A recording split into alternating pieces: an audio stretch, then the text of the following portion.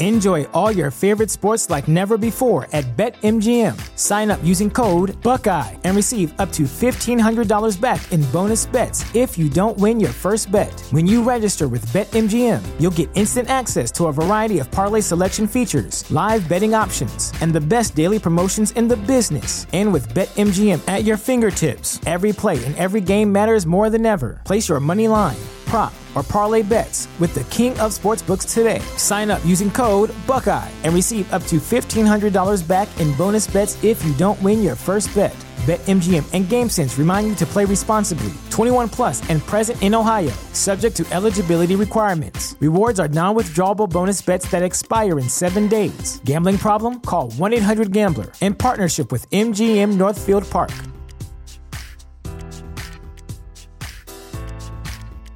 What's the easiest choice you can make? Window instead of middle seat? Picking a vendor who sends a great gift basket? Outsourcing business tasks you hate? What about selling with Shopify?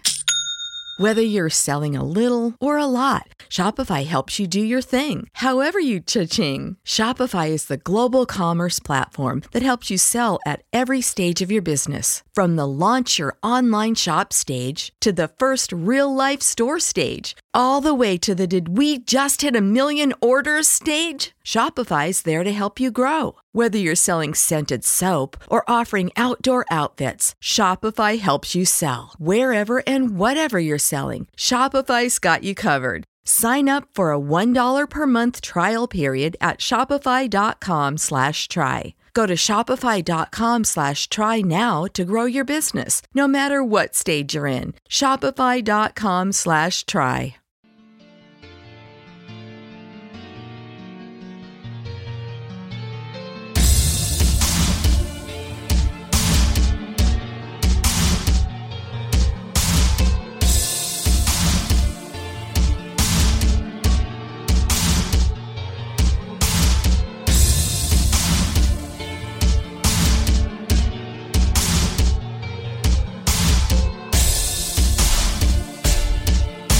All right, welcome to Conspiranormal, everybody. It's your host, Adam Sane. I'm flying solo yet again, all by my lonesome.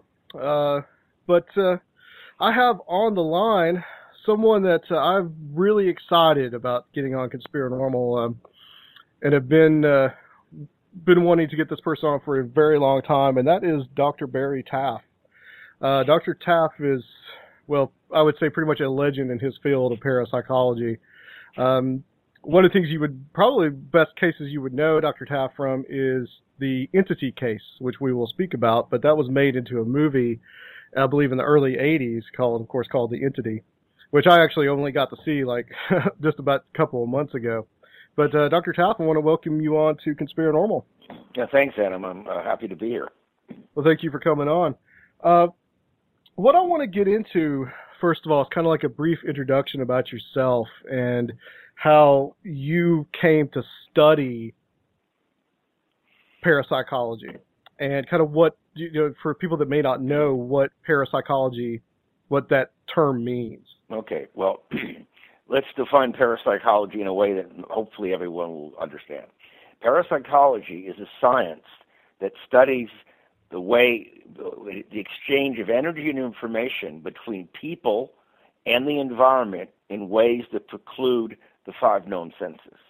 So you're acquiring information that isn't coming through normal mechanisms, or you're affecting the environment in a way that we can't explain. And that's what parapsychology is. Somewhat of a misnomer because it's far beyond psychology, but they had to call it something, and that's where Right. it is.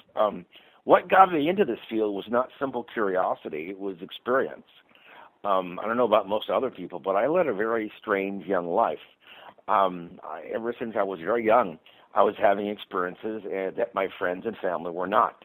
Telepathic, clairvoyant, precognitive, out of body. And I thought, well, everyone has these. Well, they may, but they don't talk about them. And so I'm a little different than other people. And what I've discovered over the last, well, I'm 66 now, Wow. is that when people are really different, it's unique for a while, somewhat of a novelty.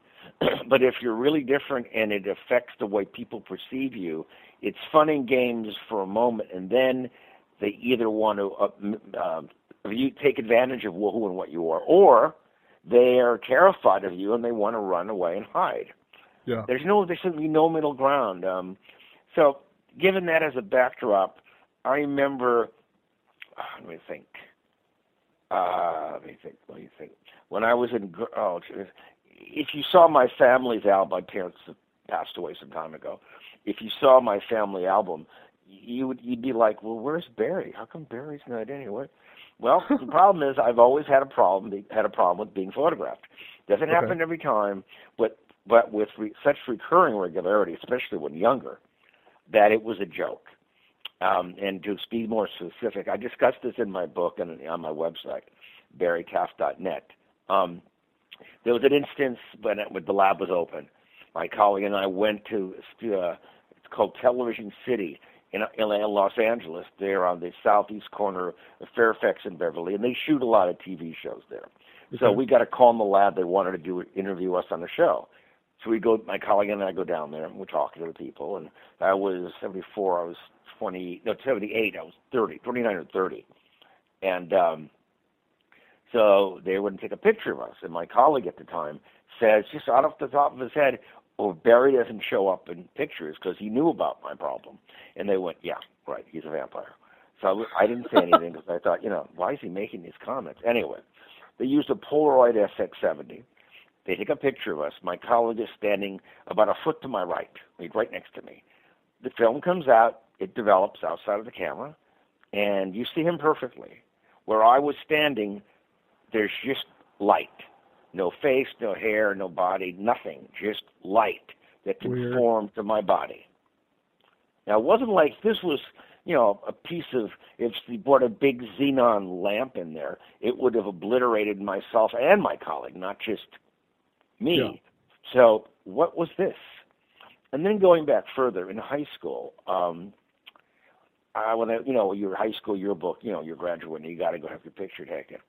So I go and take a picture of me, and they said, well, there's a problem here. You didn't show up. What?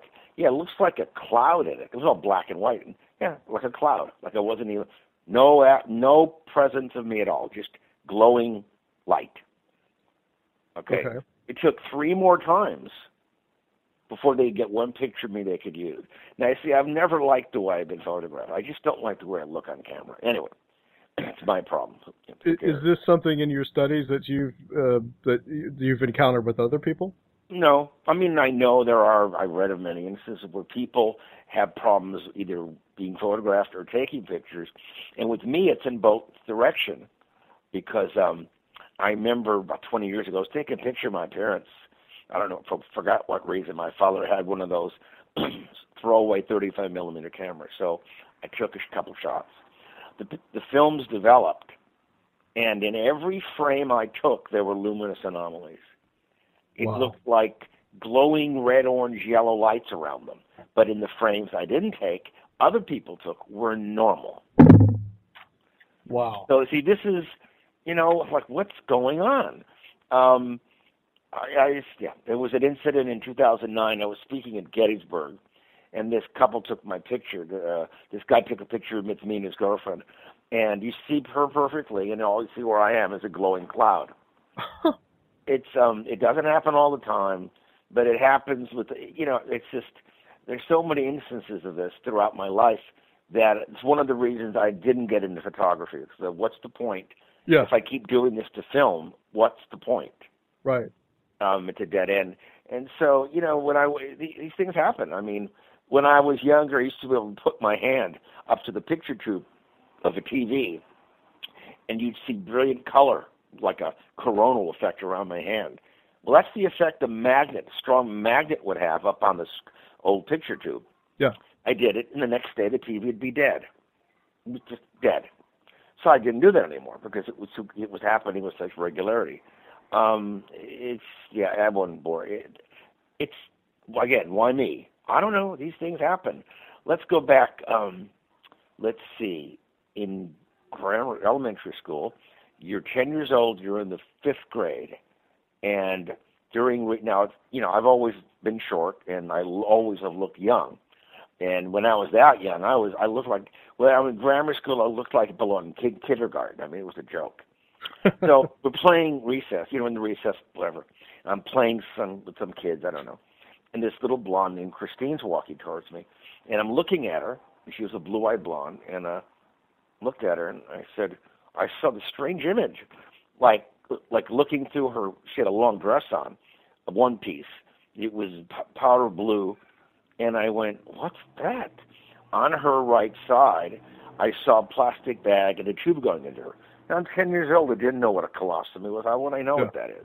Right. So I went up to her and I asked her about it. She freaked out and got the teacher. They dragged me in the principal's office, and he said, so what did you do? Did you sneak in the girl's bathroom, or did you look under her dress? I said, I did neither. I said, what do you mean neither? It just came on. He goes, what do you mean it came on? I said, like Superman's X-ray vision. They went, what? Huh? So, he's about to call my, you're in trouble, said Mr. Barry. So I looked at him, and big husky guy, thick brown hair, and wearing a dark blue suit. And I looked at him, and I said, well, you've got that scar where your appendix was taken out. Now I call it a keloid because I know what it is. I didn't know that word back then. Right. And he turned purple on me as the scar looked. And it was amazing. So he freaked out because he did have a keloid there. He called my parents. He talked to my mom. My mom said, yeah, he can do it. And he says, what do you mean he can do it? Yeah, he can do it. He can do it. Okay. So he hung up. She was just blasé about it. She didn't want to talk about it. She didn't want to discuss it at all. And so he said, okay, Barry, if this happens one more time here, we're going to expel you from school, or we're going to have you arrested. Oh, wow. So obviously I've never had that. If I did have it happen, we don't remember. I never reported it, discussed it with anyone. So, growing up with this, and then, I'm ever since I was a kid, I've been a medical intuitive. That word didn't exist when we were kids. I remember in junior high, there was this one girl in school named Helene, and she looked very normal. And whenever I got near her, even if I didn't know it, I would pass out. I'd be talking to a friend. She'd come up behind me, and I'd block out. Before I forget, one more thing about not being photographed strange. I found a picture of me in my parents' album. November 1964. I was 16, looks like I'm 10 or 8. And you see me in the backyard, and these weird colored lights are flying around me. No one saw it, but it was in the photograph. Wow. But anyway, so this girl, Helene, comes near me, and I've kept blacking out. Turns out she's epileptic, and if I'm really close, standing too close to people who are epileptic, I start to black out. My body won't tolerate what their brain is doing. And it's so bad. I remember when The Dark Knight came out in 2008. I was at a screening at the Directors Guild Theater here in Hollywood, and I met her old friend there. You knew her from the UCLA days, so we drove separately. So we sit down, the film starts, and suddenly my bladder feels like it's going to explode, burning. Oh, God. Oh. And suddenly her phone rang. She had it on just vibrate. She had to leave because her son and their daughter. So, she didn't need my help, so she left. And the minute she left, I was fine. I found out the next day she had a bad bladder infection. Wow. The next time you tell me. So I've grown up with this, and it persists till today.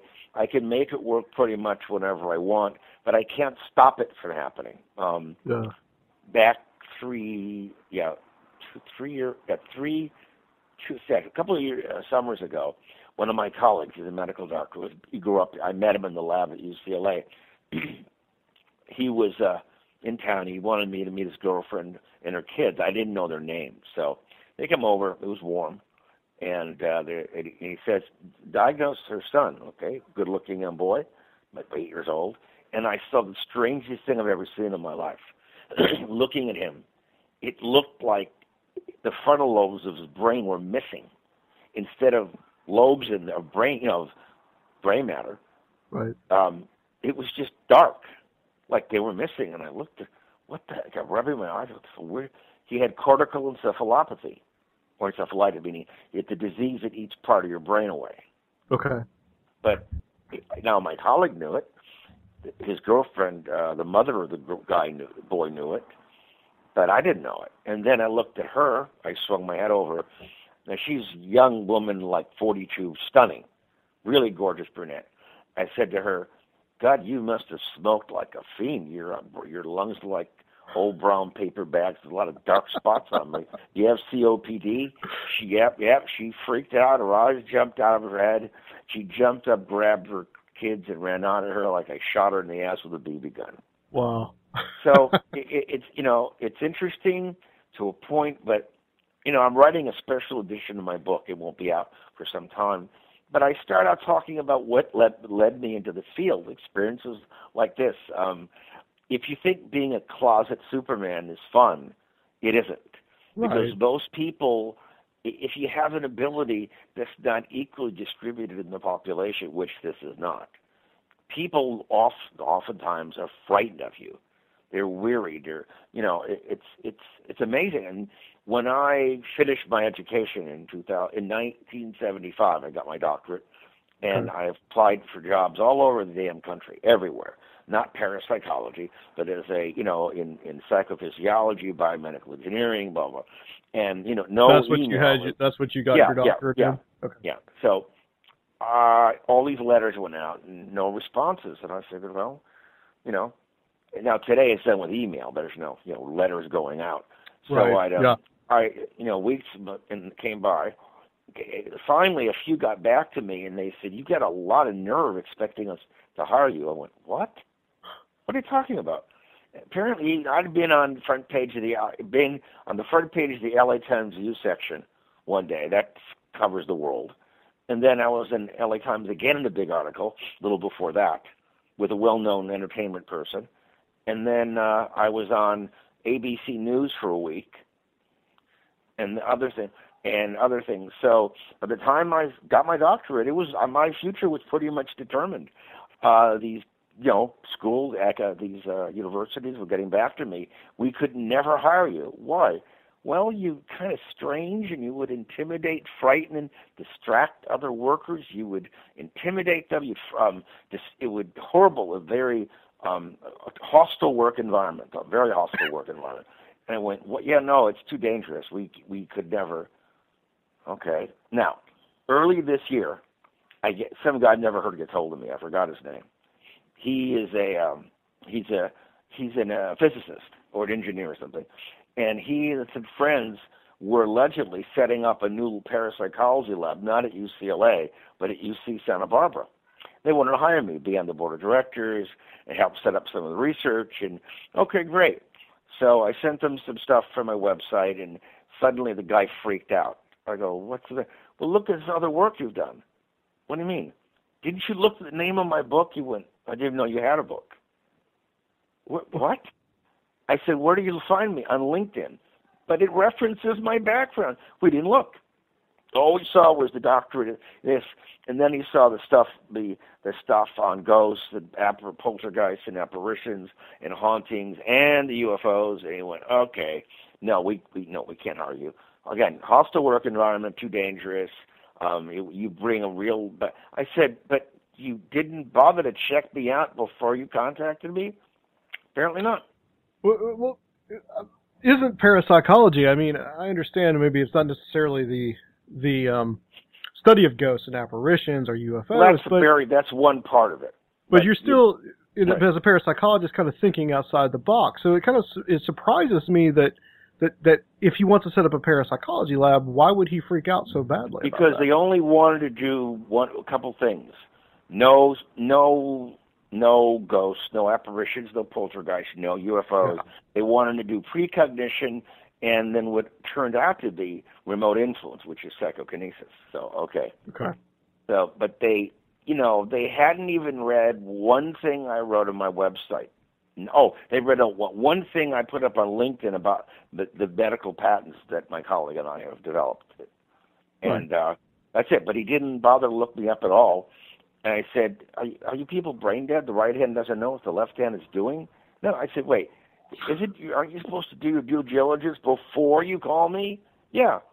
Okay, well, sorry. That was it. End of story.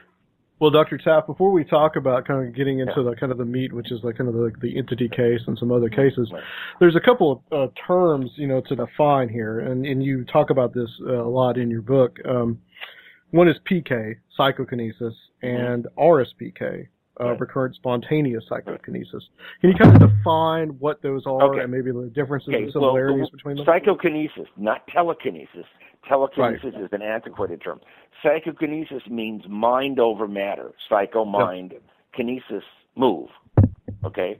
Mind over matter. And the mechanism, whatever it is not based on anything electromagnetic we're aware of. Meaning the forces at work, they may be affected by localized electromagnetic fields, but they are not, in essence, electromagnetic. Okay. Then you have recurrent spontaneous psychokinesis. That is a term that more clinically defines poltergeist activity. Now, in psychokinesis, there are two types. One type is the type worked on in a lab, microscopic, affecting the computers in terms of affecting the randomization or programs. The other is affecting subatomic particles or affecting other types of matter. Random event generator used to be random number generators. Decades ago, we had something called the Schmidt box. It contained strontium-90 that could decay in one of four paths. Anyway, you could use it for psychokinesis or for precognition. Anyway, so there's two types. The microscopic is the stuff in the lab, affecting random event generators, blah, blah, cloud chambers. Then you have the macroscopic type, which is what we encounter in hauntings and ghosts. Right. And the problem is, here's the problem. It's one thing to affect something a few inches or feet away in a subtle way. That's in itself pretty amazing. But when you do that microscopic, people show fatigue and exhaustion when they do it. It's not like you just flex your arm and it happens. Okay, now the macroscopic, the stuff with poltergeist activity, spontaneous fires, banging noises, objects appearing and disappearing, objects being thrown around, people being thrown around, objects breaking, machines starting and stopping. Okay, here's the problem. Okay, that's macroscopic. There is no fatigue or exhaustion seen on part of the agents. The agents are people, living human people like all of us, but they seem to be a little different than other people in the respect that the majority of them seem to be hypersensitive to environmental electromagnetic fields. That could mean objects in your home. That could be the geomagnetic environment you live in that's beneath your house or the area. Secondly, the majority, if not most of them, tend to be either seizure-prone or epileptic. And what's interesting is this is it's a unilateral thing. The majority of people that I've worked on thousands of cases seem to be seizure-prone or epileptic. But most people who are seizure-prone or epileptic are not poltergeist agents. That means there's a missing or unknown variable. That variable could be the person's inability to cope with stress. And, everyone does that differently. Some people, no matter what happens, they're fine, they walk away. Other people, one little thing goes wrong and they fall apart emotionally. Yes. So this is what's going on. Now, we have all these instruments we take out, environments, and we can measure electric fields, magnetic fields. However, measuring a bioelectric field is really easy. Measuring biomagnetic is almost impossible. It's very hard. You need very sensitive superconducting SQUID, it's called, superconducting quantum interference device. The body's magnetic field is really, really low or weak in amplitude. However, among these unique poltergeist agents, their bodies are often putting out more than 1 million times the magnetic field of a normal person. And so in parapsychology, in any science, you try to conduct experiments. You form a theory. You have a hypothesis. You then test it under controlled laboratory conditions. Well, that's fine for telepathy or precognition or remote viewing or whatever, clairvoyance. Fine. But when it comes to stuff that we can't control or manipulate through the variables, what or modify the parameters. What we have to do then is collect data over a very long period of time and look to see if there's any longitudinal continuity in the data, meaning is there a pattern that we keep seeing? And just what I've said, yes, it's real, it's paranormal, but I'd say that 99.99999% of this is not from dead people. It's an extension of living human psyches. Like, I remember, we've been in so many cases. I remember at the Playboy Mansion 10 years ago for Girls Next Door. I never heard of the show, and the co-creator I ended up knowing. And he called me to go on the show. I said, okay, great. They paid me. Went to the house, and, I don't know what existed there before, but, it was nice meeting, Hugh Hefner and the girls that were there. And one of the girls, the phenomena seemed to be focused on her. And I put several of our magnetic detectors near her, and it went nuts. We were getting 5,000 milligauss. That's 5 Gauss. Coming from a human body? No. The other people there who were not poltergeist agents, you didn't see the thing. Yeah, it doesn't happen normally. Right. You go, nothing. Took the same instruments, measured the other people, perfectly normal. Around one of the women, it went nuts. Gee, what a coincidence. Geez. And we've seen this over and over again. Their body, all this huge surges in neurochemical activity, spiking and spindling, and their bodies are emitting these tremendous amounts of energy. And, you can measure them with normal instruments, but it's very rare for people to have this problem. The thing is, parapsychology is like, in a way, looking for answers is like the 3 blind men and the elephant. Okay, so one blind man is grasping his arms around the elephant's leg, and he thinks it's a tree. Wrong. It's not a tree. The other blind man is holding the elephant's trunk and thinks it's a hose. No. The third blind man is holding the elephant's tail, thinks it's a rope. All wrong. Why? Because they have limited situational awareness because they can't see the elephant. And therefore, they don't know what they're perceiving.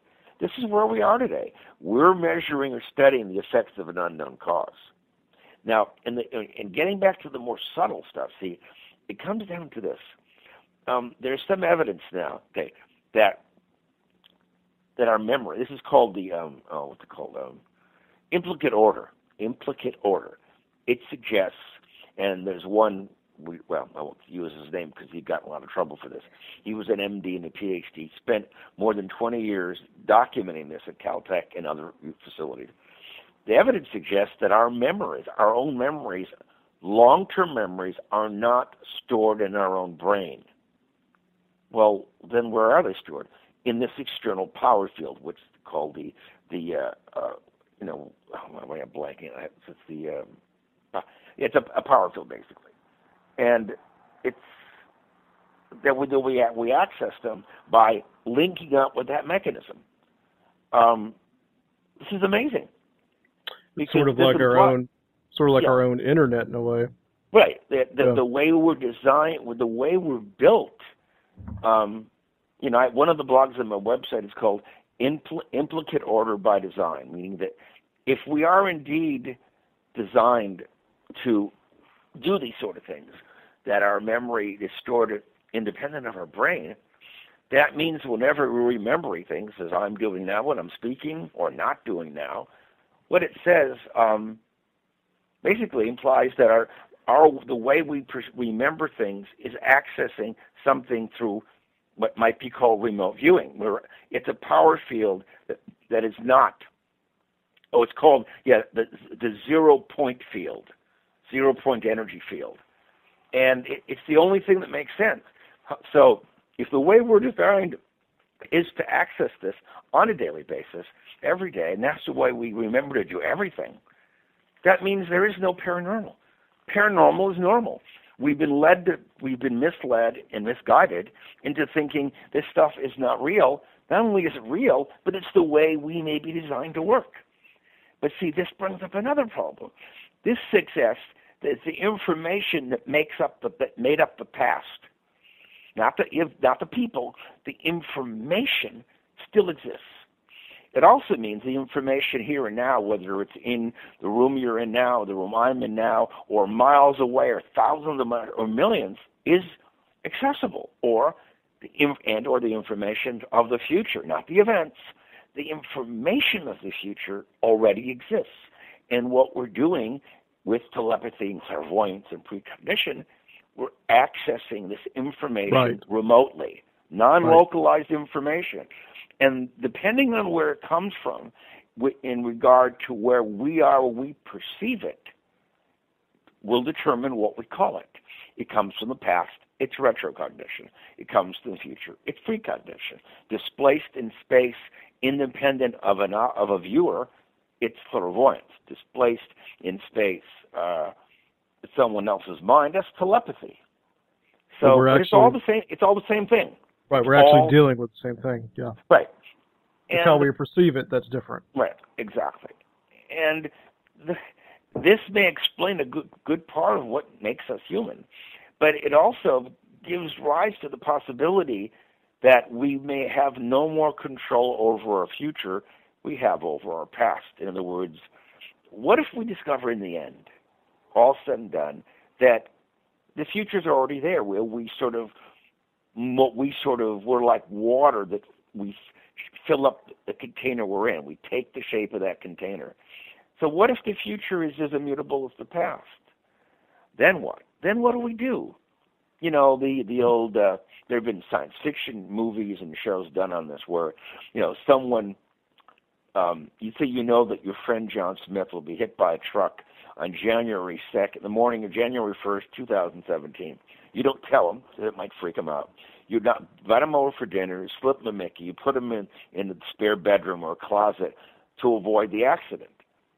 Well, what happens is he's in there, he doesn't wakes up, what am I doing here? It's all dark, he doesn't know how he got there. Suddenly you think, well, he's not going to get hit by a truck today. I've saved his life. What you didn't see was that a big truck jumped the curb, came into your house, and killed him because he was in the closet. Yeah. Or Len. You know, this is, I mean, they've done Twilight Zones on episodes that dealt with this. Yeah. An old series in the late 50s, early 60s called One Step Beyond had these sort of things. An example, 1970 was my last year of undergraduate college. So I met a girl in the psych department named Sharon. The best way to describe her was she's a clone of the current Jane Krakowski, the actress. Exact same looks. I mean, exactly the same. They could be twins of each other, although I don't know how tall Jane is. Anyway, so we were dating, and not Jane, but this girl Sharon I knew in college. And everything was great. Got along really well, and then came the dreams. And the dreams, I'm in the back seat of a car. I didn't know it was my car because I couldn't see the dash, and all I saw was the back of someone's head driving, but I couldn't tell if it was me. However, I could see the passenger seat, and in the passenger seat was Sharon. So we're turning down the cul-de-sac to get to her house in the valley, San Fernando Valley, and suddenly a large, dark car flew out and hit us. Horrible impact, glass flying, bank smoke, the whole bit. And suddenly things clear, and I see her bloody and unconscious in the passenger seat. I went, oh no. So I couldn't tell who was driving still. So I had the dream a couple of times. I go, this is not good. So what I did was I told her about the dream, and she was upset with me, but not for the reasons I might suspect or expect. She was angry because she thought I was making the whole thing up as a lie because I didn't want to date her because she lived too far away. I go, hey, gas was 25 cents a gallon back then. Who cares? Right. You know. Right. And I had a good car and all that. Anyway, so I said, look, it's not even with those big 70s gas guzzlers, right? Yeah, at the time, I had two cars. I had a Z28 Camaro with the dual Hollies on a manifold from the factory and four-wheel disc brakes and the heavy-duty Ford. Anyway, everything. Then I had a Corvette, which I ended up turning into a race car. It was too hard to drive on the street, an L88 Corvette. Anyway, so we stopped dating, and she eventually started dating someone else. Hey, if she threw at me what I threw at her, I might have reacted in the same way. She's very skeptical. So weeks, months go by to get a call from her mother. Yep, the accident occurred. The driver was killed instantly, and she was badly injured. I didn't change a damn thing. I misinterpreted what I saw. My ego I must have been in the driver's seat. No, I never saw me. I saw some guy with thick, dark hair that it wasn't me. Right. So, okay, did I change it? Probably not. Let's go to 1975. So this girl, I'm with the girlfriend, and in the dream, I'm piloting a 747. It was TWA. We were on approach to South Africa. I have no idea how I knew that because, those airlines don't fly high enough to see continental features, divides. Right. So we're on descent, and suddenly the drone of the turbofans it disappears. We're at the dead stick. We're going down. Oh my God! And we crash in my dream. I jump up out of it, sweating bullets, and let's go to my girlfriend. What's wrong? I just crashed a 747. What? So they had just gone into service like the year before. I did some checking. Nope. So I couldn't call the FCC because I didn't know when or where. I just knew what. Was it a week? Is it a month? Is it a year? Is it 10 years? Is it just fantasy in my mind? Well, she told the girlfriend about it, Darlene, and the whole bit. And a few days later, the first 747 went down. It was a TWA, and it was on approach to South Africa. In that, and I just read that actually in your book like last night.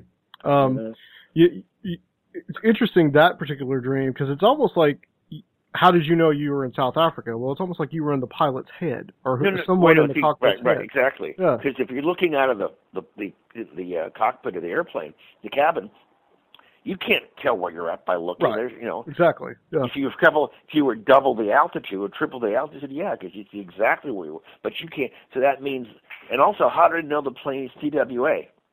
Yeah. I don't know. I just knew it. Right. And then, yeah, go ahead. Well, I wanted to ask you about the role of epilepsy. I was going to kind of say this for a little bit later, but the role of epilepsy in PK, this is something that's fascinated me, and I've heard you speak about it before. I actually know someone that is suspected of having epilepsy. Not quite certain that she actually does, but I can tell you that weird things surround this girl. What type of things? Well, she's had... there was, I believe, it's actually been on my show, actually has talked about it, Ouija board experiences where the Ouija board has moved. I think that's something that's kind of common for a lot of people. Yeah. She's heard auditory things, like she heard what she thought was her brother going to the bathroom, and she went upstairs and no one was there. Right.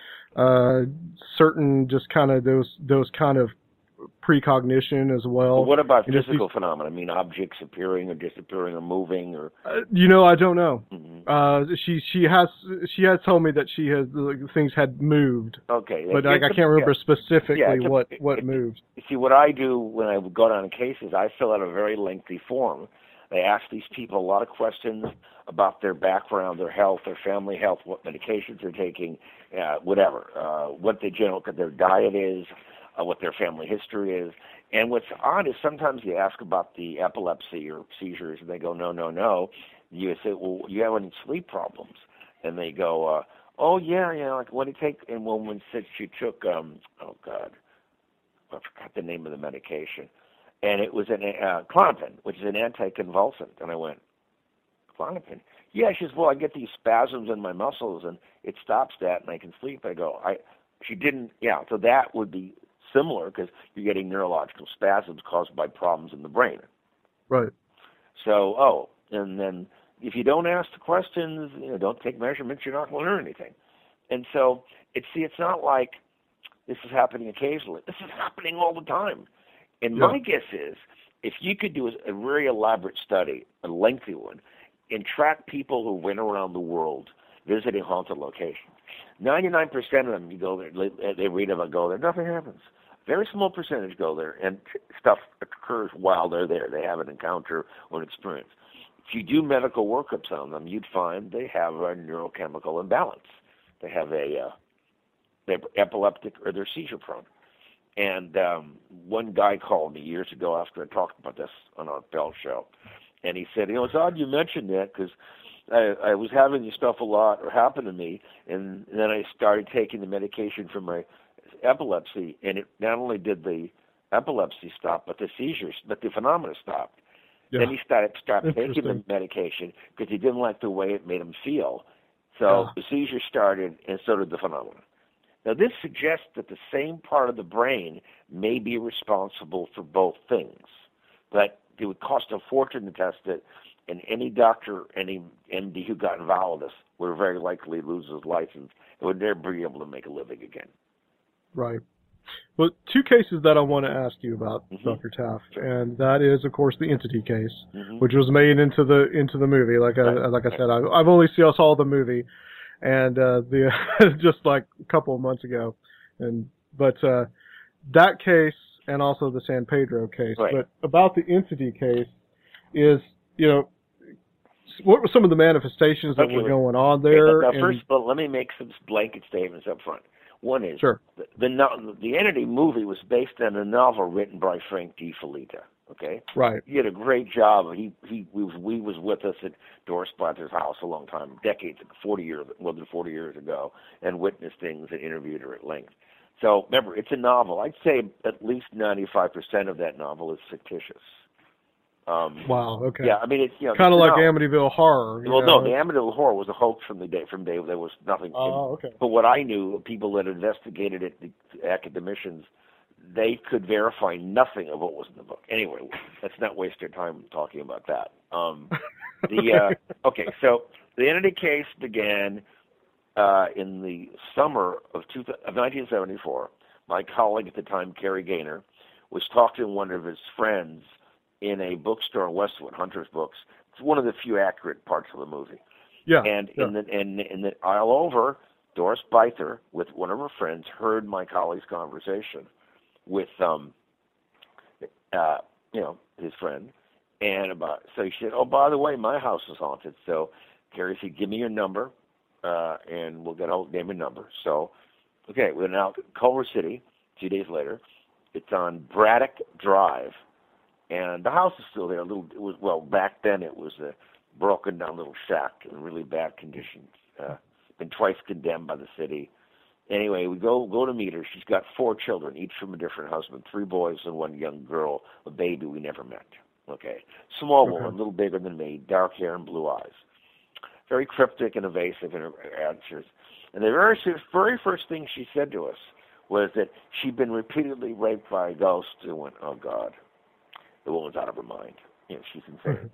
Rolled her eyes back. I wrote a P on top of the form, which indicates psychosis, that, you're wasting your time. Oh, thanks for her time. That was it. About a week or 10 days later, she called back. Some neighbors had been over, and they had witnessed things happening. Okay, well, assuming they're not lying, that gives a little more objectivity to the case. So we go back. It was a hot August night. Neil Diamond wasn't there. And the house was really odd. The bedroom felt like a refrigerator, even though it wasn't air conditioned, nor was the house. Very hot and humid at the time, very muggy. So we're in the kitchen talking to Doris, and a lower cupboard door swings open, and a frying pan comes flying out across several feet and hits the floor. So we checked for wires or kids or animals in there. No, or pets. No. So it escalated over time, where we began to see these strange, what I call corpuscular masses of light. Not orbs. Orbs, you hear about orbs, 99.99999% of orbs are absolute crap. You want to see orbs? Be in a real dark room, take a really bright illumination source, like I have a keychain with 4 LEDs. You put it on, and you can see this particulates of dust. They are everywhere all the time. You flap your hands around, moving them, and you'll see all this motion. The only place you won't find those dust particulates are in clean rooms where they build satellites. Yeah. And you want to see them also. Take a laser, fire it away from you in a dark room, little speckles within the laser light. Those are dust particulates captured in the beam. No, orbs are crap. What we saw. You also deal with insects, too. Right. Right. What we saw were large, the size of several 2 fists together, large fists, and they were always lime green in color, zipping around the room. Now, in my book and on my website, I talk about this, and there are some pictures, and they're quite remarkable. One of the pictures, you see Doris is on a bed, and the walls behind her meet at a 90-degree angle. This is very important to remember and to take note of. Doris is framed by an arc of light, Now, we never saw that. What we did of seeing were these lights zipping around Doris, and we got what's an arc. So what we might have gotten was a time-lapse picture. We had been shooting faster in terms of exposure time, meaning that stopped the light. We weren't shooting fast enough, which Kodak Tri-X. We had to push it in development because the room was really dark. And behind Doris, the walls meet at a 90-degree angle. This is really important because if this light source was projected against the wall, like in the case of Fraud, the arc of light would be bent in accordance with the wall, and it is not, which means the light is in free space. Now, what's paradoxical about this case, most of what we saw we couldn't photograph. Most of what we photographed we couldn't see. We see another frame where Doris isn't even in the frame, and these two arcs, one's running top to top, the other bottom to bottom. We never saw that. So we gave the camera and the negatives to the West Coast editor of Popular Photography, a man named is Adrian Vance. He examined it. He wrote an article, the first ever, only ever, in Popular Photography, and he said, I have no idea what this is. He said 35 millimeter SLR cameras should not even be able to record something like this. He has no idea. Okay, Now the woman, we couldn't prove or disprove her claim of she was raped because she was no virgin. But we began to see more and more lights flying around the house. And at one point, we got a call from Doris at about 1:32 in the morning. We go running back down there in Culver City. Carrie lived in Westwood, and I lived right on the edge of Beverly Hills. Going back there, we go down there, and here's the thing. The first picture we got of this luminous anomaly, it looks like a comet with a tail on it. We couldn't tell where it was coming from and going to. We had no reference. Where was it in the room? What direction did it face? So we covered the room in black poster boards with duct tape, and we made a checkerboard on her walls and ceiling. And each board had a number and a magnetic orientation, so you knew where you were shooting towards or where you were at the time. So we come back to Doris's place, and all the boards have been torn down with the duct tape, and the plaster and the paint is torn down with it. Now, she could have gotten on a step stool or a ladder and done it, but for the way she was reacting, I didn't think so. Now, and then another point the case went on. The lights were zipping around. This was over the course of almost 3 months. At one point, the lights coalesced into in the bedroom. They merged and they formed a large apparition from about the waist up. It was not a static image. It was definitely dynamic in the sense that it was moving. You could see the head, the brow ridge, the shoulders, the pectorals, the upper arms, and it was like it was looking at us. And we didn't capture this on film. We shot a lot of frames of film and nothing showed up. And but again, it was lime green in color, and it was huge, maybe 6 to 8 to 7 feet. It was huge. Okay, so what was that? We don't know. Now, the suggestion is that maybe there was some electromagnetic energy in the house that was causing us to have hallucinations. Well, if that were the case, and of course we know that from the work of Michael Persinger, that very low levels of electromagnetic energy can induce both visual and auditory hallucinations. Okay. Yeah, this is his helmet. Yeah. Right. But if you do that first of all of us would not have been affected in the same way because we're all a little different from each other. Even though we're the same, we're different. So you wouldn't have the continuity. People would see some things, others wouldn't see anything. Before we did, we asked everyone to sit down and write down what you saw. Don't discuss it. Everyone described the same thing.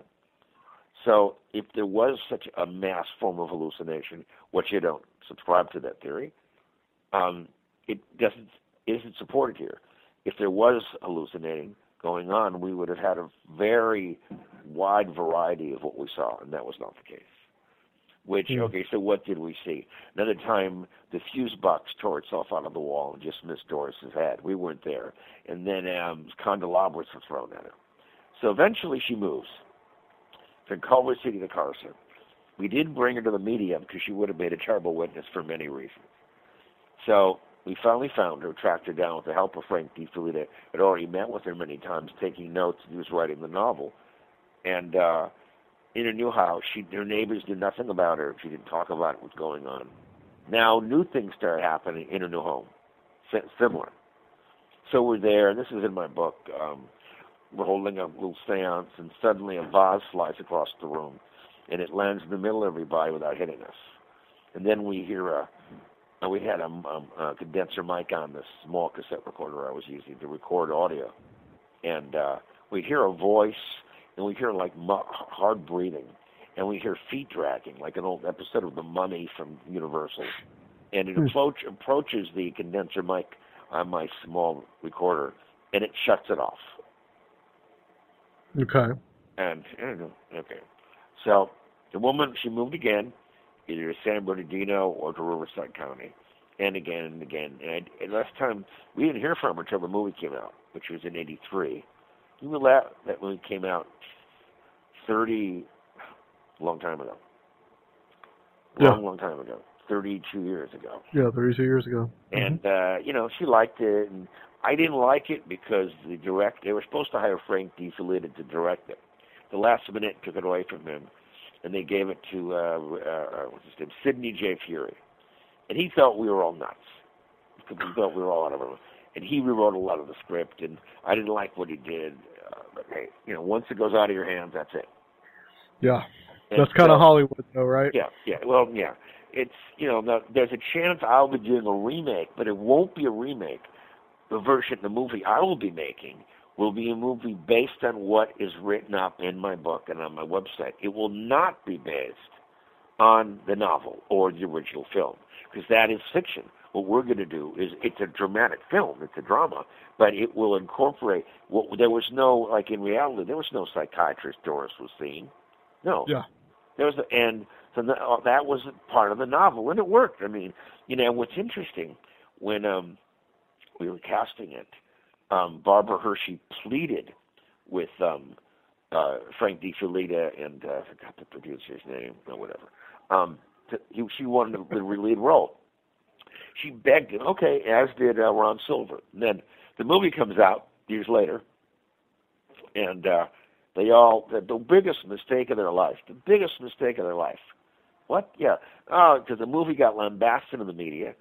They tore it apart as being misogynistic and being, just terrible and whatever. And then Barbara, biggest mistake, I said, after she pleaded with everybody to be on it, she hates it. And then she ends up doing Insidious several years ago. It's like, okay, yeah, that's her. Yeah, right. She's an actress, right? And one of my friends was making a mini-series with one of the cable networks, the high-end cable network, like Showtime, or with her. And I told him that she didn't want to hear about this. So she comes and he's talking to her. He mentions my name in the entity, and she said to him, if you mention that man's name again in that movie, I'll walk off your film and you can sue me. Wow. And then Ron Silver hated it. And Frank DiFilippo was in New York years ago before Ron Silver passed away. And he went up and said hello to him. Ron Silver said, I never want to talk to you. The biggest mistake of my life was to be in your film. Hey, you're the one that wanted to be in it, remember? So, what do you do? Sounds like Dr. Taft, for the most part, I enjoyed the movie. But those last few scenes, really, with trying to freeze the ghost, I just was like, you lost me. Well, see, here's the whole thing. Here's where this comes from, and it's pure science, physics. When Frank DiFilippo was writing the novel, he was talking to me, and I was filling things in. So all of our druthers. Well, in science, your job is collect data. Well, okay, light is produced when electrons jump from higher and lower orbits in atoms. As they do when they're stimulated, they emit photons. Right. That's what light is. Okay. Right. Well, that's a mechanical process. So my theory is, if you slow down the mechanical process, you would stop the mechanism that's producing it. You may be able to see it, at least be able to examine it. So why not try to freeze the phenomena when you see it? What would happen? Yeah. Now, they have found ways to slow light down, different mediums, not with paranormal, in various mediumistic things, and they're seeing odd things. The whole point, literally, it wasn't a pipe dream. It's science. You drop the temperature of the phenomena to near absolute zero, and if it isn't a chemical process, it will be frozen. It'll be stopped. Yeah. So it's pure science. Of course, that event will never happen because, one, there would never be money for that, and two, it'd be extremely dangerous to have a person close to that from a supercooling because you turn them into a giant popsicle. Yeah. You would instantly kill them. Yeah, instantly. Yeah. Right. Because if you're absolute zero, well, I mean, that's... Well, yeah, you crystallize the body, and you'd be the little crystals, and you break apart. Yeah. So what do, right? It was fun doing it. I mean, it was okay, and but I don't think on my site I have one of my blogs. It's called The Frozen Ghost, and it said other than the title of one of Universal's many horror movies featuring Wolfman and Frankenstein, or just Frankenstein. For all we, what if you have all the means and the money to do it, and the phenomenon was there, and you spray it with liquid helium? What would happen to it? You can't freeze light. Light has no rest mass. I mean, the light in itself has no rest mass, but other objects do because they have mass, and they move, they pick up more mass, and whatever. Right. It's just sheer physics.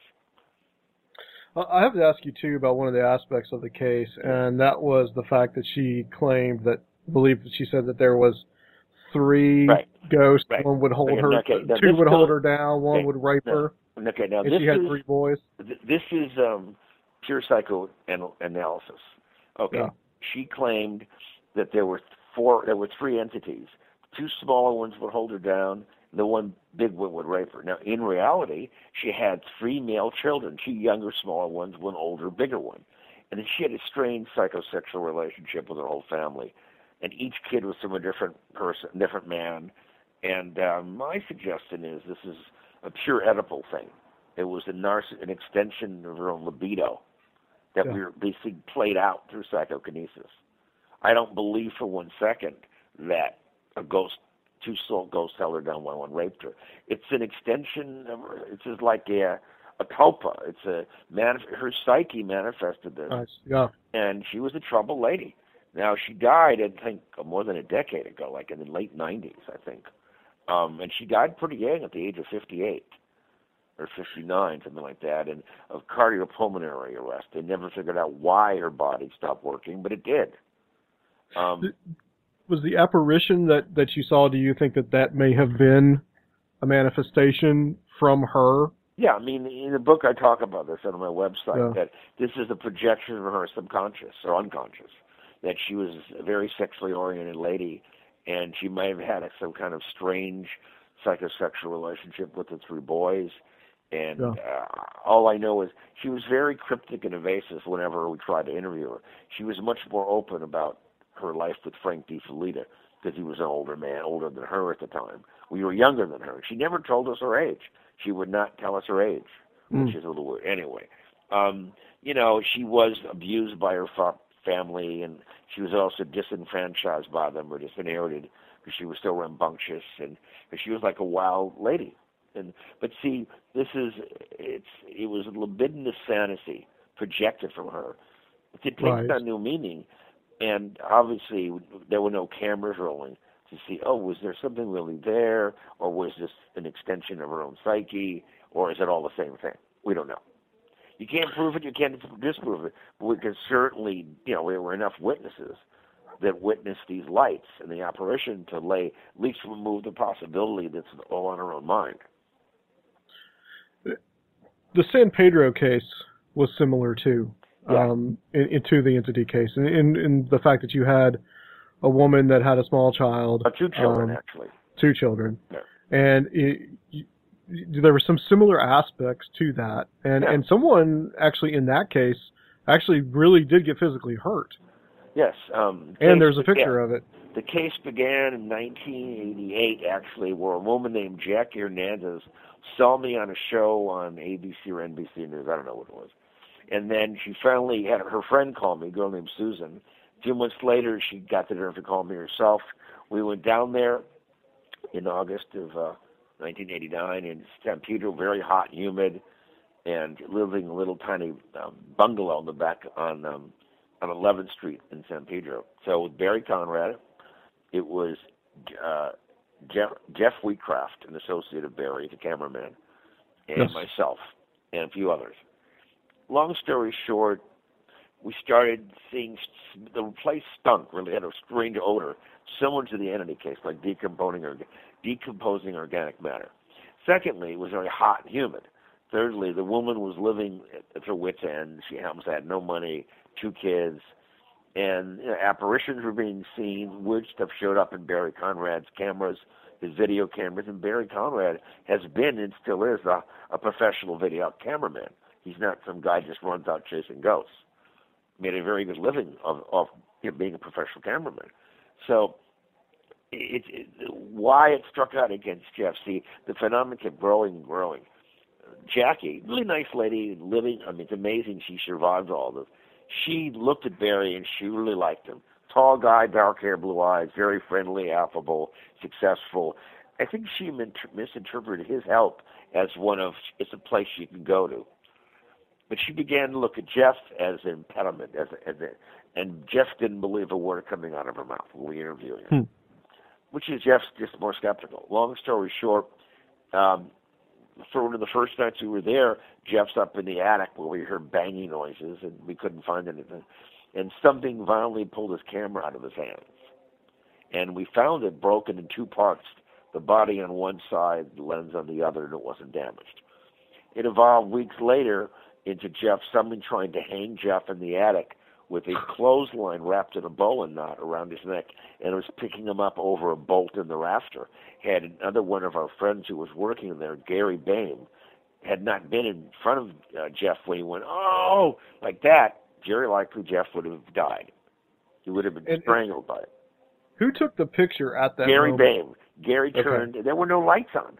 The only way he could see was by firing. He never fired the camera, and he could see Jeff being put up, and he got a rope around his neck from the plastic clothesline. Wow! So it's a creepy picture too. Yeah.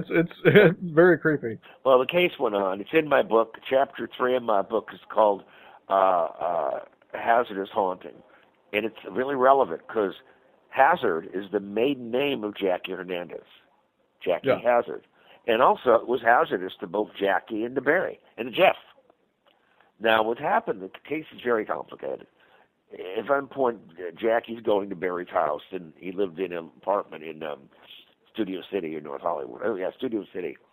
And Jackie would show up and leave, and Barry would give her cameras to take pictures with because she didn't have any cameras.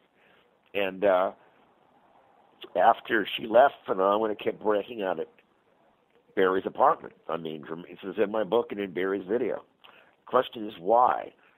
Why? Well, the reason it started attacking Jeff was, and you read about this in my book and on my website, Jackie began to seriously dislike Jeff because she was really interested in getting closer to Barry, and she viewed Jeff as an impediment, as a barrier to get closer to Barry Conrad.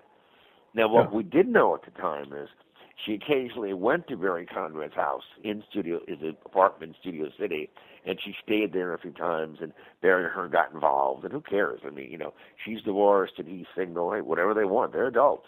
But then he played games with her. He would throw her out while inviting another girl in, throw the other girl out and invite Jackie back, and Jackie was getting more and more angry.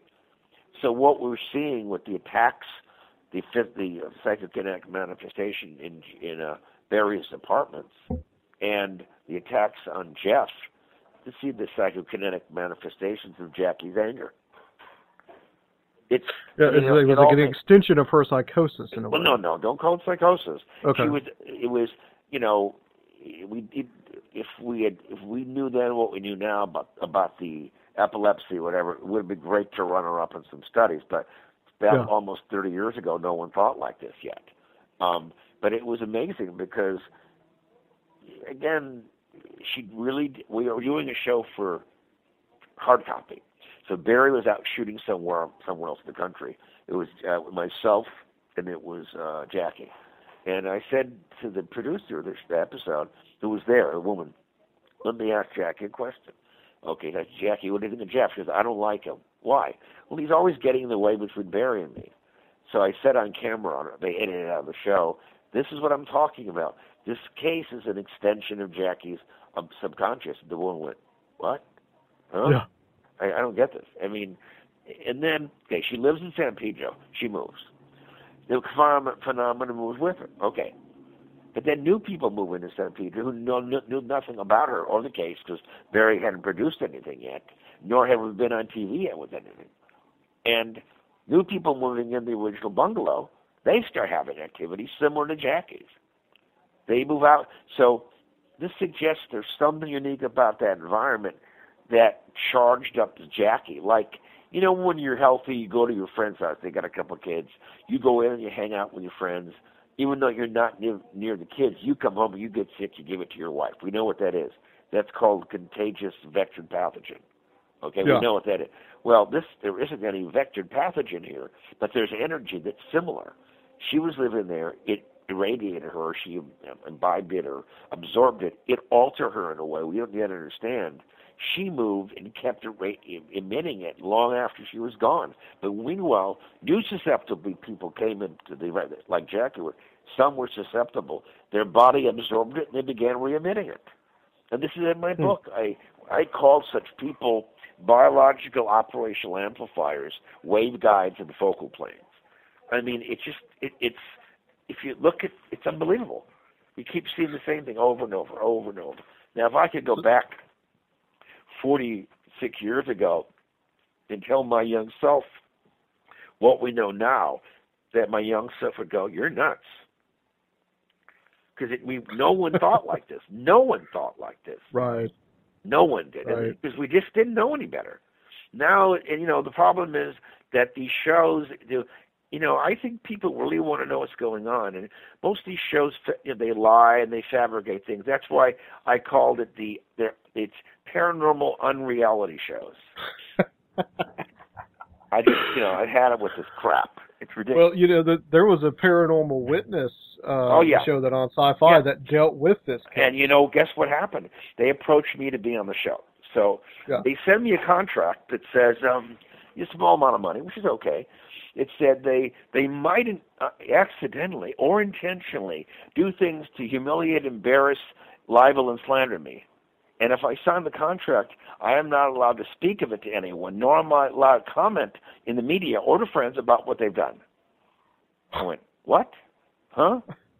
I said, are you people out of your mind? I said, okay. They wanted to offer me $750 for my appearance on the show, which is, I guess, adequate. I don't know. But I said, okay, here's how it works. You want me to sign this contract? Add 4 zeros. That'd be $7,500. That'd be $75,000. That'd be $750,000. That'd be $7.5 million. Write it up as damages. I'll do your show. They won't do it. I said, you people are nuts. So I wrote some stuff online and about it on my website.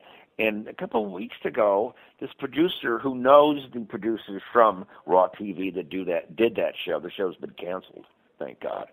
And you know, and I just apparently what this guy said to me online, email, was that I've done a lot of damage in the writing I've been doing about these shows. I've really hurt them.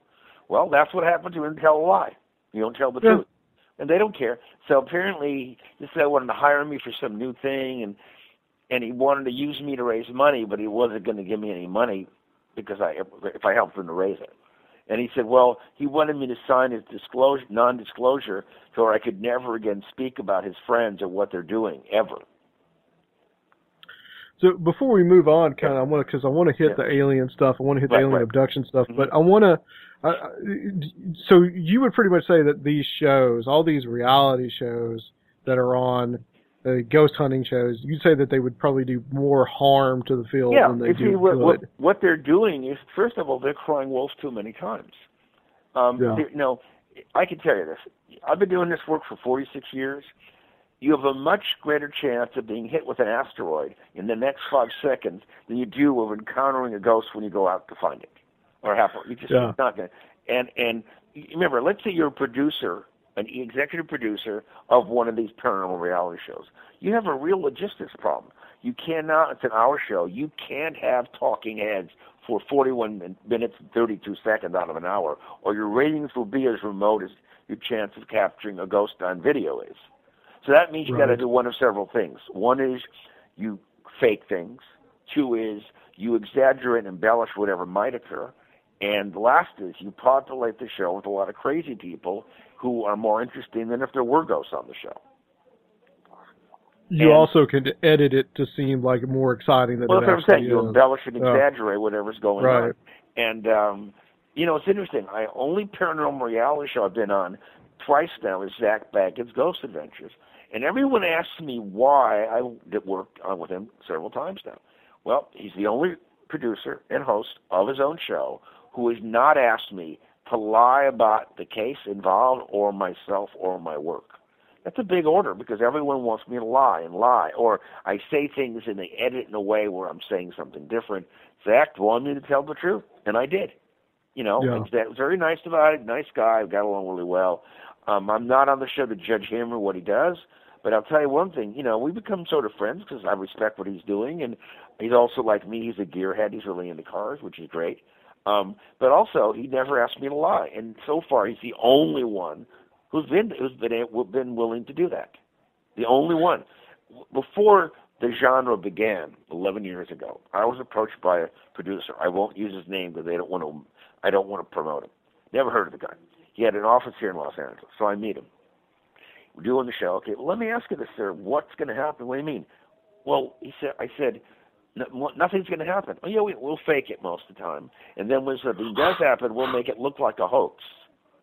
I said, well, it was nice knowing you. Walked out the door. Unbelievable. Yeah. So it's crap. Well, you've increased my respect for Zak Bagans just a little bit here. So that's good that he's not asking anybody to lie. One other thing I want to mention, I've come up with a term for describing the paranormal reality genre. It's the acronym is it's called Entertainment for the Ignorant Masses. If you make an acronym out of that, it's entertainment. It's EFM. Gotcha. EFM. And that's what I think of them. Well, in your book, Dr. Taff, of course, it's called Aliens Above, Ghosts Below. And you do talk about UFOs, and one of the chapters you have is specifically on alien abductions. This is something we've talked about a lot on this show. Mm-hmm. And, I've had, you mentioned David Jacobs in your book as well. I've had Jacobs on the show, actually. Very interesting interview, very interesting guy. But you have some kind of personal experience. Now, you don't have any abduction experiences yourself, but there were others who were around you. No, I've investigated some abduction cases, and the ones I investigated had, some men, some women, and one of them got very personal because it was a girl I was involved with 38 years ago. Long and short of it is, Valentine's Day, 1977. Okay, I went out in the case with my colleague here in West Hollywood. Never didn't know the people. Walked in the door, and I saw a girl who, to me, was the most beautiful woman I'd ever laid eyes on. She if I was going to design someone genetically for me, this was it. She looked. There was a long dead actress. She's long dead now, but in 1977, she died in 70. The actress's name was Mary Blanchard, and this girl I met named Judy looked exactly like Mary Blanchard. I mean, exactly. A clone. And so we became friends, kept talking, started dating, and she was, a lot of weird things are happening around her. Balls of light coming off her, poltergeist activity in her apartment, but subtle. And so she attended our research groups at UCLA, and it was great. I mean, we were compatible in every way. But then came the dreams, and in the dreams, I kept having them about a month after we met. All I knew was on July 22nd of that year, our relationship would end. I didn't know why. I just knew what. So I tried to forget it. I didn't dare tell her because she might misinterpret it as a way to get out of the relationship, which I did not want to do. So I forgot about it, but I wrote it down. And the dreams are always the same. No information other than what occurred. So July 22nd rolls around, and I just most likely forgot about it. So No, we wake up. She's under the covers and she's crying. She won't come out. What's the matter? She said, why didn't you help me? I go, help you with what? When the room lit up. I go, what? What room? What lit up? What are you talking about? The room. What are you talking about? I remember I met her because there were poltergeist activity around her. And she says, well, under the covers, the room lit up. She found herself being picked up out of the bed like floating. And then she found herself inside a round metal room. And she was restrained on a metal pedestal-like table, like metal, some kind of bright metal. And she was restrained in her ankles, her wrists, her abdomen, and her neck. And these little guys around her, their skin looked reptilian, and she is terrified of snakes, big black eye, the classic grays. No nose, no outer ears, no mouth, but you could hear them talking. They weren't going to hurt her, blah, blah, blah. And she was freaking out. They're cutting and probing. And so I said to her, she's under the cover still, do you know anything about UFO abduction? She goes, what? What do you call it? She knew nothing. Had no interest in the subject at all. No. Okay, so an hour and a half later, I finally coaxed her off from under the covers. I was amazed. Now, remember, I was around her for several months, a lot, so she didn't seem crazy or disturbed or psychotic. Okay, she comes out. She had black hair, white skin, and dark brown eyes. Around her ankles, her wrists, her neck, and her abdomen were black and blue bruises. Her hair had been cut. She was bleeding from her ears, her nose, her rectum, her uterus, and she wasn't menstruating. The edge of her eye, and there it looked like someone had taken a little melon ball and taken skin out of her back, and went, oh my God! So I asked her about you if she had no interest. Okay, so the neighbors, we didn't tell anyone what happened because how do we know what she didn't know? She thought she didn't know what to think. Some neighbors said around where she lived in Hollywood. They said, did you see that thing last night? I go, what thing? It was hovering right over here. I go, no, about 2 or 3 in the morning. Big glowing object like reddish orange, hovering, and the power went out in her place for a little more than 2 hours. I didn't know what that was about. And they saw it. Okay, so could I prove it? No. Can I disprove it? No. If I had to make a bet, I'll say she was abducted. But I was laying next to her in the bed, and nothing happened to me. But again, I wouldn't take me. If I were them, I wouldn't take me. And I mean, as silly as that sounds, I suspect that one of the ways they manipulate us is through fear and intimidation. I mean, just be silly for a moment. This isn't that silly because I had to live through it with this woman. They would say, hey, no, this guy wants to know our propulsion technology, our avionics, and our guidance. We don't need this guy. And but sure, no, we can't do it. Right. But, so whatever. Now, I've been in touch with this woman a few times over the years. She became a religious zealot, but not a normal type of a really strange, almost cult-like group, but not the ones most people are aware of. I don't want to promote it by even giving a name to it. And she claims to have been re-abducted over. She did get married to some guy, and she claims to have been re-abducted over and over. I go, well, who knows? She might have been abducted before I ever knew her. So now, had this relationship ended, had it not ended, we would have been married within a year, and my life would have changed in ways I can't even imagine. Wow. But, so that was talk. Why did you ever get married? Well, my fiance was abducted. What? Huh? What? Huh? So. One interesting thing that I've encountered, and you write about it in your book, is the existence of this PK phenomenon, this poltergeist phenomenon, in conjunction with these people that are being abducted by aliens. Right. It are experiencing alien abduction. Paranormal fallout, where they have abductions, and afterwards paranormal phenomena start happening. Others have written about it a long time ago. The late D. Scott Rogo wrote about it. Jacques Vallée has written about it. I've written about it now. And we don't understand. The only thing that makes sense is whatever UFOs are, wherever they're from, they may be using energy that we call paranormal the same way we use electromagnetism.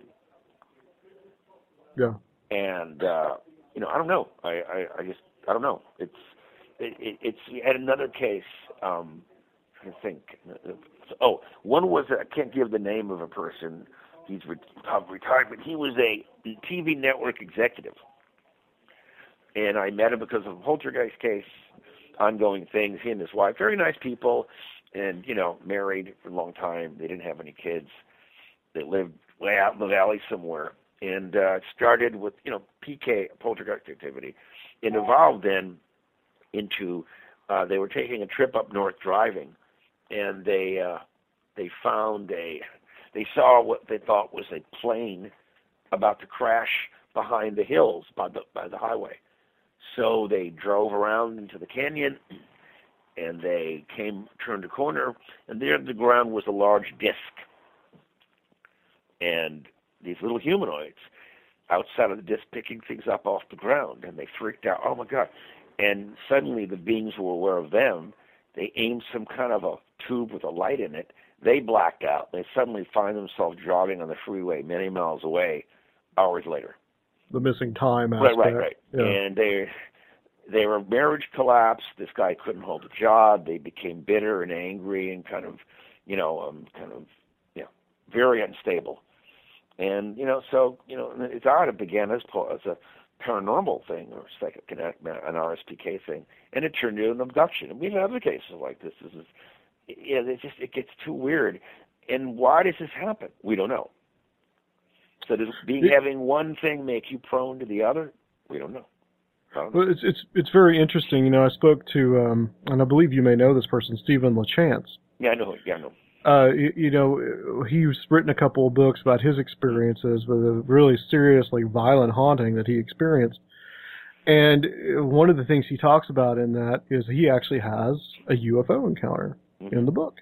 Yeah. And Bill Bean is another person that I can think of that has had the same, violent haunting as a child. Mm-hmm. Later on, he was having the same kind of experiences. Yeah. One of the things we've looked at on this show has been some of the ways of, and you mentioned Dr. Persinger. Mm-hmm. And Persinger, in his experiments, puts that electromagnetic helmet onto these people's heads, his students' heads, and they will actually see these little gray figures, as well as people that have taken the drug ayahuasca, which, as I found out that you actually worked on the film Altered States, so I'm sure you know. Ayahuasca, people have the same experiences. They'll see these same beings and these reptilians, like what the woman that you knew, what she experienced. Right. Is there a role with altered states of consciousness and this phenomenon? Well, see, here's the most important thing. Because we can artificially recreate a hallucinatory state in our mind with a hallucinogen or electromagnetism, doesn't mean that a real event related to such is untrue. It's like, because we could make movies about going to the moon or whatever, there are people who have been saying for years now that the whole moon thing was a scam and it was done in a studio in Hollywood. But see, again, you can't, it's really bad logic to infer that because we can fake something or because it can be simulated through normal means, that the real event did not occur. That's faulty logic. It doesn't work. And, actually, I'm kind of coming from it from a different angle, in that I don't believe that it's just simply a hallucination. I believe that there is an intelligence that's being communicated with, but through the altered state, it's communicating with us. Well, we do know that there are altered states of consciousness that, like when we were doing these side training group, ESP training groups at UCLA decades ago. And we first, in order to get it to work, we would lull people into an altered state through progressive muscular relaxation and, the whole controlled breathing. And in that state, you're more prone to access because your mind is a tabula rasa. You're not dealing with your body in that moment. You're just waiting for images to form on that screen in front of your eyes or mind. And that's one of the reasons the Ganfeld experiments have worked so well. In terms of eliciting psi in a controlled environment. Altered states of consciousness is very relevant here. And the problem is that sometimes people get carried away with it, and they lose their sense of reality where they believe, in other words, if you start paying more attention to what's going on in your head as opposed to what's going on around you, you become a vegetable. That's called psychosis. Right. That's dissociative behavior. I've seen this happen all too often, where there was a guy who, one of the psychiatrists at the NPI, and he came to our group a few times, and it kind of freaked him out. And then he went to Egypt, and they snuck in the pyramid, and he came out yelling they were demons and their entities, and then he ended up killing himself. Another guy, one of our regulars on our side training group at UCLA back in the 70s, he's a writer, and he seemed pretty normal to me. He was very calm and whatever. Long story short, he starts working there, and he ends up, having precognitive visions of different people he known die, and they weren't sick. They were killed in accidents, then his sister, and then his mother, and then it turned out that he ended up committing suicide. It's opening one's mind could be a good thing, but also could be a bad thing. Especially if you can't control what comes in when. And it's very unsettling to some people because it's like a blind person seeing for the first time. Oh my God, look at this. And I know you worked on that film, and you did explain to me before that some of that what you had written probably wasn't used, but I wasn't aware until about 3 years ago that Altered States was actually based on a real case, right. Dr. Lilly. Right. I believe he was taking ketamine. Right. Was what he was taking. I mean, it's generically based, not Yeah. The whole thing is, this is the biggest problem with all of this investigating the paranormal, because our minds are so supple and be influenced by so many different variables in and around us. Right, it's hard to really control what's going on if you don't know what you're doing. And, for example, on my website, and I think on my book, I mentioned a little bit that we may have reached the stage where we might be able to reverse engineer the phenomena of poltergeist.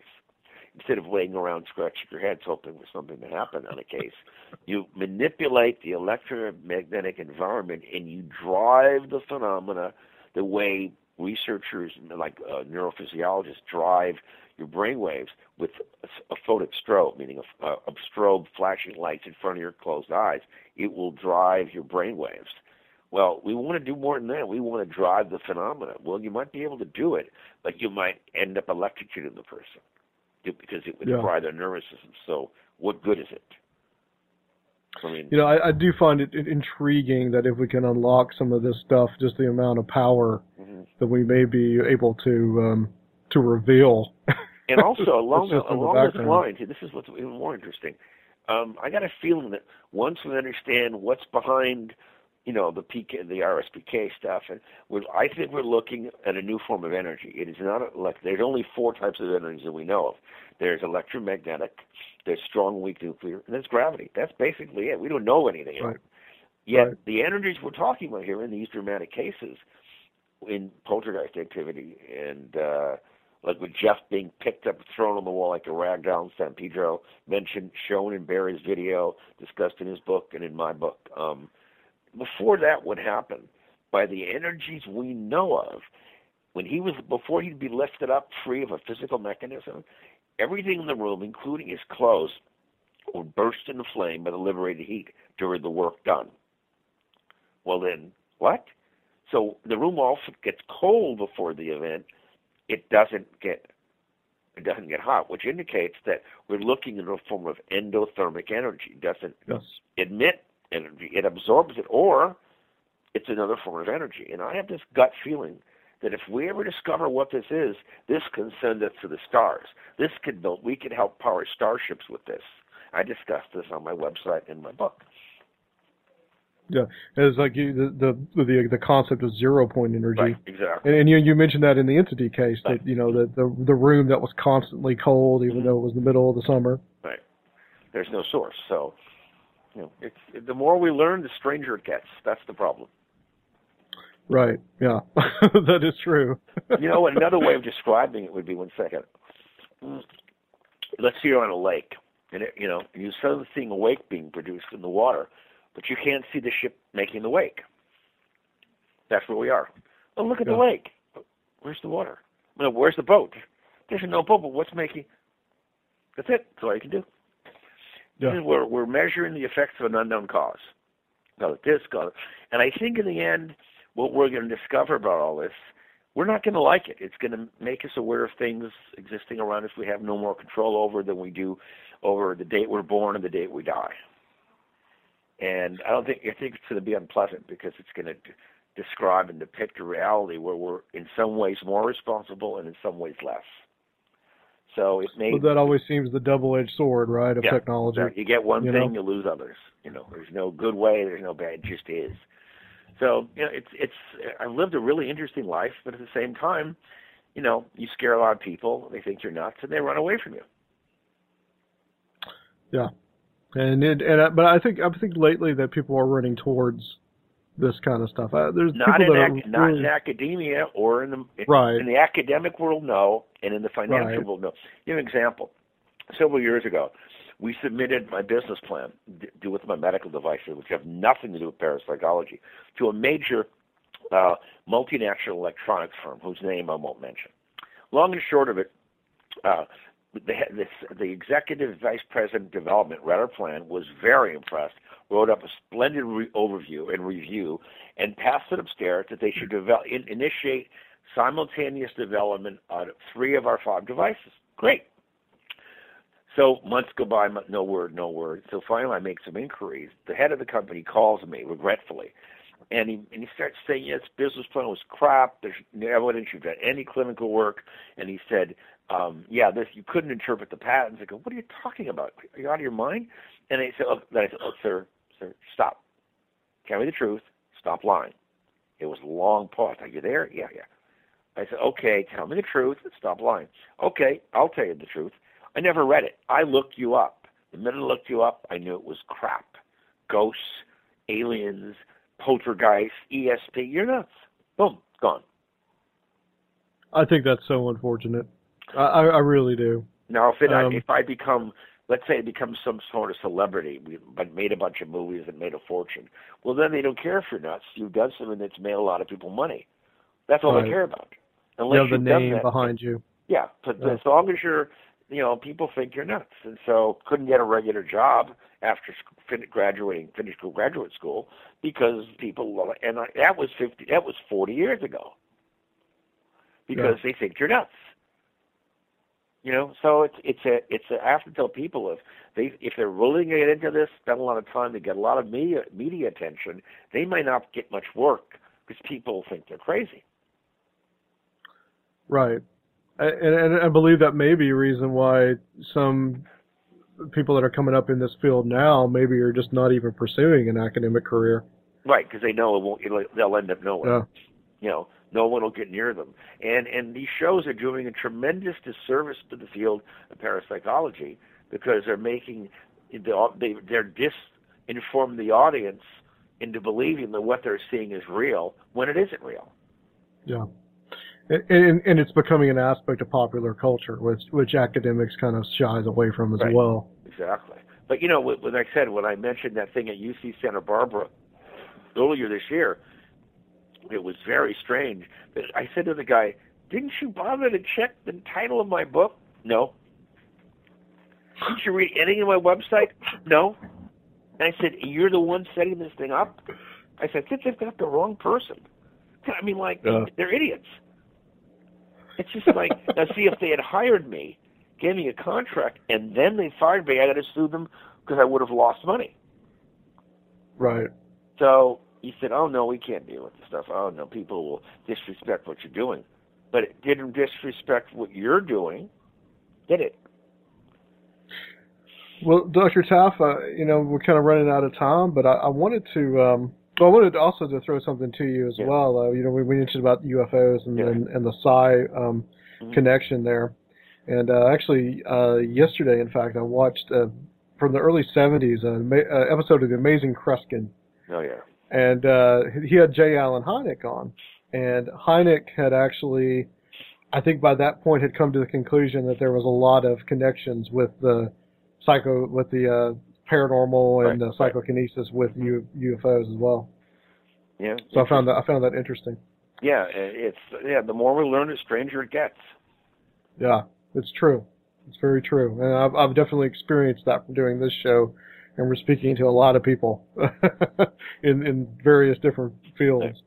But I wanted you to tell us about what you're working on now with future book projects, and also I believe you have a podcast that you're going to be starting called the Psi Files podcast. Well, let's see. My new book is called, again, it's a special edition of my first book. It'll have twice as many chapters. It'll have a lot more details about what's been going on, about what led me into this, what got me here, and the good, the bad, and the ugly. It'll be far more comprehensive. A lot of my lengthy blogs on my website that are not in my first book will be in this one. So it'll be a much more comprehensive and detailed discussion of what I've been doing.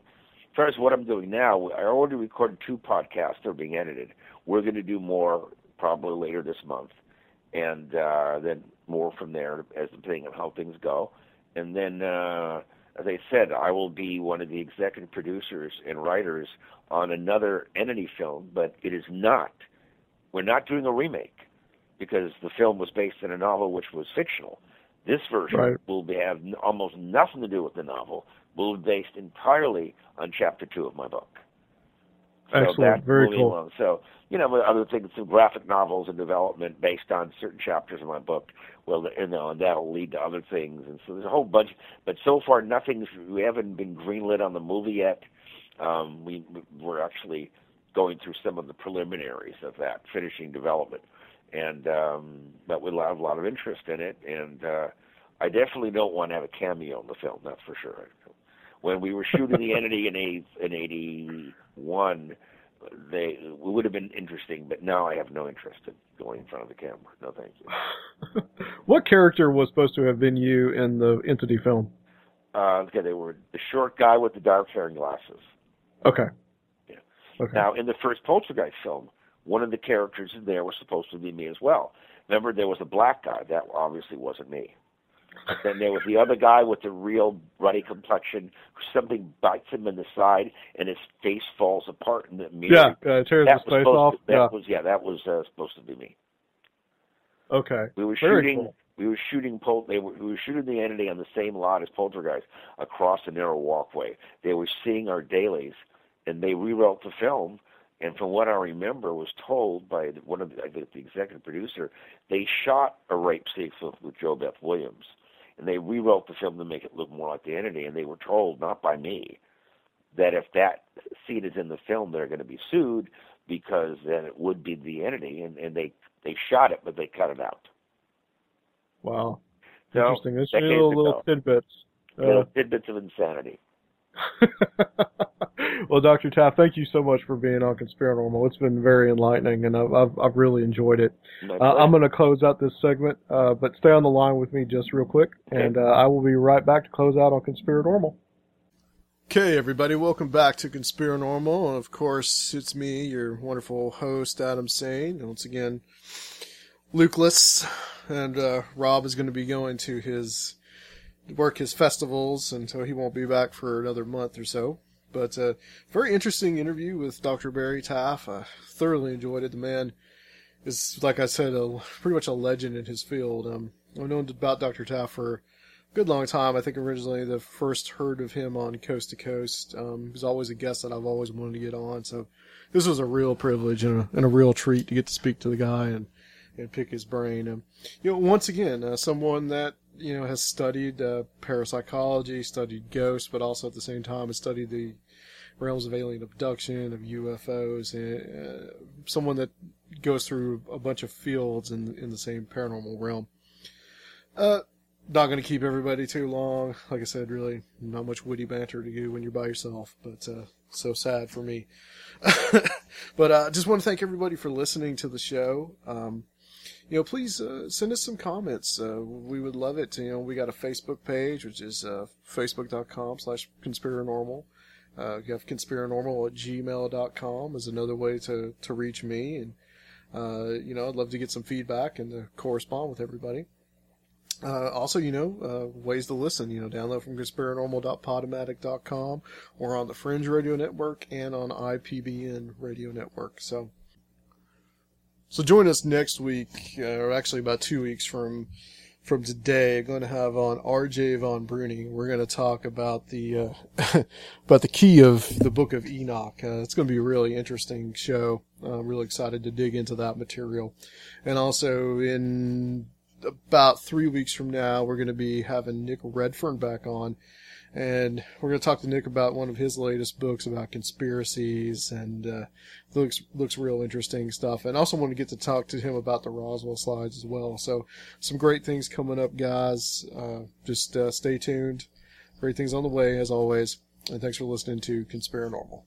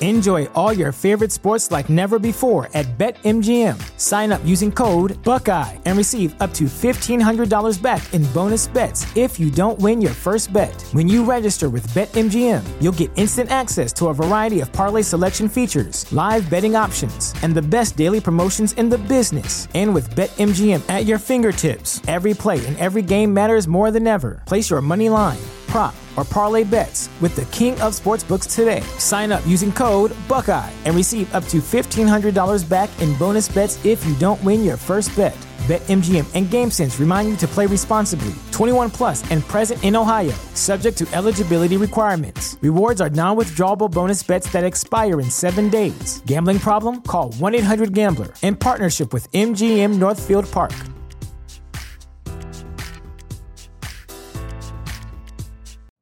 You know how to book flights and hotels. All you're missing is a tool to plan the travel experiences you'll have once you arrive. That's why you need Viator. Book guided tours, activities, excursions, and more in one place to make your trip truly unforgettable. Viator has over 300,000 travel experiences to choose from. Everything from simple tours to extreme adventures and all the niche, interesting stuff in between. So you can plan something that everyone you're traveling with will enjoy. Real traveler reviews give the inside scoop from people who've already been on the experiences you're considering. So you can plan with confidence. Free cancellation helps you plan for the unexpected. And 24/7 customer support means you can travel worry-free. Download the Viator app now and use code Viator10 for 10% off your first booking in the app. Find travel experiences for you. Do more with Viator.